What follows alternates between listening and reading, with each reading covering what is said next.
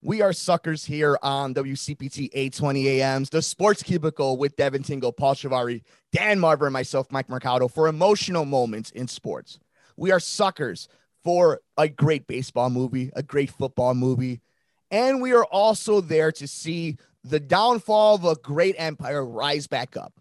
And at Wrigley Field, over the week that was, we saw the final crumbling. What seems to be the final crumbling as of this recording, as Willson Contreras and Ian Happ shared a moment after beating the Pittsburgh Pirates.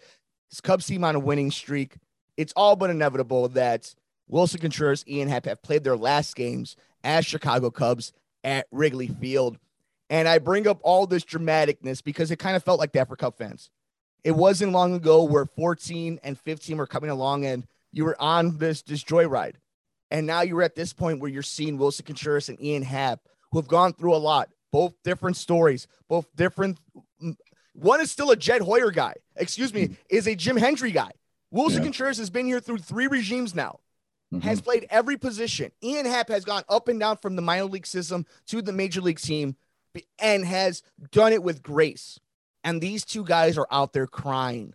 And we saw this with Chris Bryant, and we saw the resentment come from Rizzo. It has been a hard time for Cub fans. That 2016 World Series will never be taken away. It's always to be a glorious moment. It's a glorious moment for sports and world sports history, not just locally, but nationally, internationally. But Marvelous one, this has been a tough few days, and it has been a tough watch for Cub fans. Yeah, well, the Pirates series, the 2-game homestand was, Monday and Tuesday of the past week. It appears to be, the finale, because now they go to San Francisco for the weekend, and then the deadline is next Tuesday in terms of, and then they're in St. Louis for the 2nd of August, which is Tuesday of this upcoming week. And I would anticipate it'll be just like last year. They're not going to do anything early. We'll be on that date. And I don't know if you guys remember, Willson Contreras, he was actually a left fielder when he came out. He basically was not, catching was not his number one position, but that's what he's been doing and doing very well.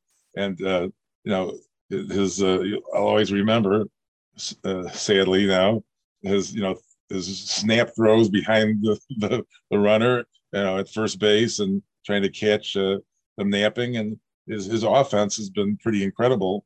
And we'll miss him. I mean, obviously they're planning on going with Higgins and as a backup catcher going forward. So I think this is a fait accompli, basically.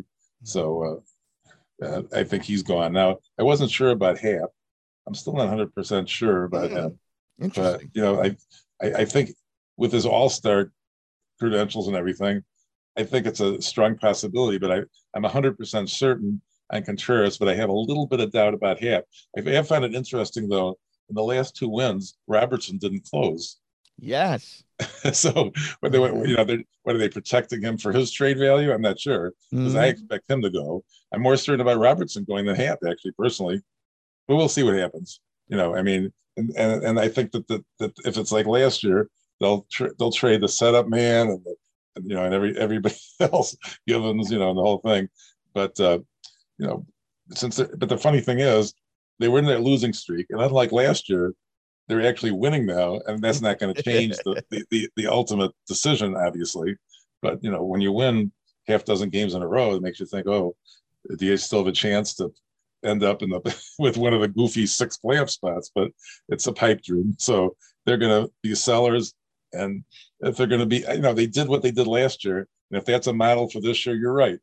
They're going to get rid of their best players and their best pitchers, the relief pitchers predominantly, and get prospects and maybe a player or two that can step in right away. I mean, they didn't get very many major leaguers last year, who are major league ready at the moment. But I'd like to see them do a little bit of tweaking on that and get some players, starting pitchers maybe, and some other people that can play right away. But they actually have a pretty good lineup right now, the way things have been going. And this, it's been remarkable. I mean, they got through the sweep of the Pirates and came out of and they're actually on a roll right now, and their starting pitching has been pretty good now. So it makes you dream, but Cubs fans are dreamers. Yes. Yes, no matter our age, no matter the creed, no matter the race, no matter the gender, no matter the sexuality, Cub fans are dreamers even after 2016. And that's what bums me out, Marvelous. It's what bums me out because the Cubs don't need to be like this. They don't have to be like this moment right now. And here's the thing, little info. I know I get into a lot of arguments about this with Paul Shivari, with Paulie Dangerous here, but there is no salary cap. You can afford and pay for any player you want. And guess what? Wilson Contreras wants to be here. Ian Happ wants to be here. And they're not old dudes, especially not Ian Happ. And Wilson Contreras, yeah, you could give me the business argument of a 30-year-old catcher. Guess what? He doesn't just catch. And guess what the National League now has? A designated hitter. So it is very frustrating that they are doing what the Yankees didn't do, where they traded away a lot of players in 2016, and they were bad for 6 months. And they came right back because you are not a mid-major, a low market team. You are the third largest market and you're the number one team in your city.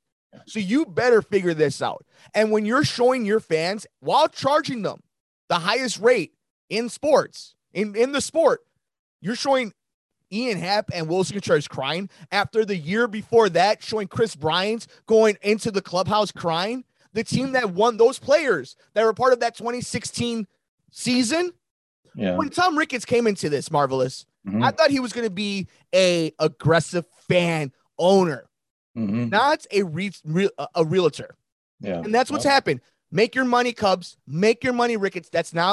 I'm not here to be in anybody's pocket, but you can do both. I thought that there was a possibility even last year about the Aroldis Chapman rental player. That's what the Cubs did in 2016. He went back to the Yankees. I thought a Rizzo might come back, and maybe a Contreras will come back. I mean, if they have the money to spend, I mean, so they can have a contender, use them, get the playoffs, and then sign them back as a free agent theoretically. And I would be happy for them to do that. Yeah. I mean, let them get some prospects and let them sign these guys later. I mean, that would be a good business move in my view. That would be the dream. I mean, the dream is that, listen, they're not going anywhere. If you could guarantee me that trading Wilson Contreras and Robertson is going to get to the Mets, is going to give you the entire haul. Sure, if Wilson's coming back next year, but it's what I was saying all of last season. It just doesn't happen. The reason we bring up Aroldis Chapman is because he is the exception to the rule, where he was the one that got traded for a haul, won, and then went back to his team.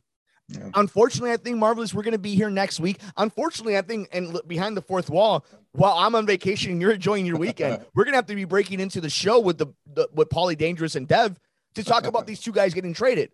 But maybe you're right. Maybe it goes into next week. Either way, I think Cub fans are frustrated, and I don't think optics are looking good. Not when you're building a new sports book, not when you're building new hotels, not when you've launched Marquee Network, and your star players that helped you win a World Series after 100+ years are crying because they're about to get traded. Yeah.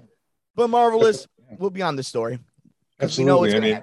It's just like this. I mean, what Chapman cost him basically was Gleyber Torres. It was a great player. And, we can talk about some of the Sox Cubs trades too. Jose Quintana. Thank you very much. Think about the Cubs back then. If they had Torres and, and the players that the White Sox, Jimenez, I mean, it would be a whole different situation. Yeah, Cease. It would be a whole different situation. But that's history now. Yeah, and before we head out, I also want to say we're also in this position not just because of the Ricketts, not just because of the players themselves, but this also falls on Theo Epstein and Jed Hoyer. They didn't develop enough guys. And they went down the road of we're going to sign Major League Pitching, not develop it. And now they're paying for that. Yeah. So it'll be something we cover, though. But we want to know your thoughts. If you're listening to this, if this airs and they haven't been traded, the inevitability of Ian Happ and Wilson Contreras, amongst others, being traded, your thoughts. Are you bummed out? Are you sad? Do you know that this is just part of another rebuild? We want to know your thoughts. We're on Twitter at SportsCubicle TV. It's the marvelous one, Dan Marver. It's Devin Tingle. It's Paul Shivari. I'm Mike Mercado.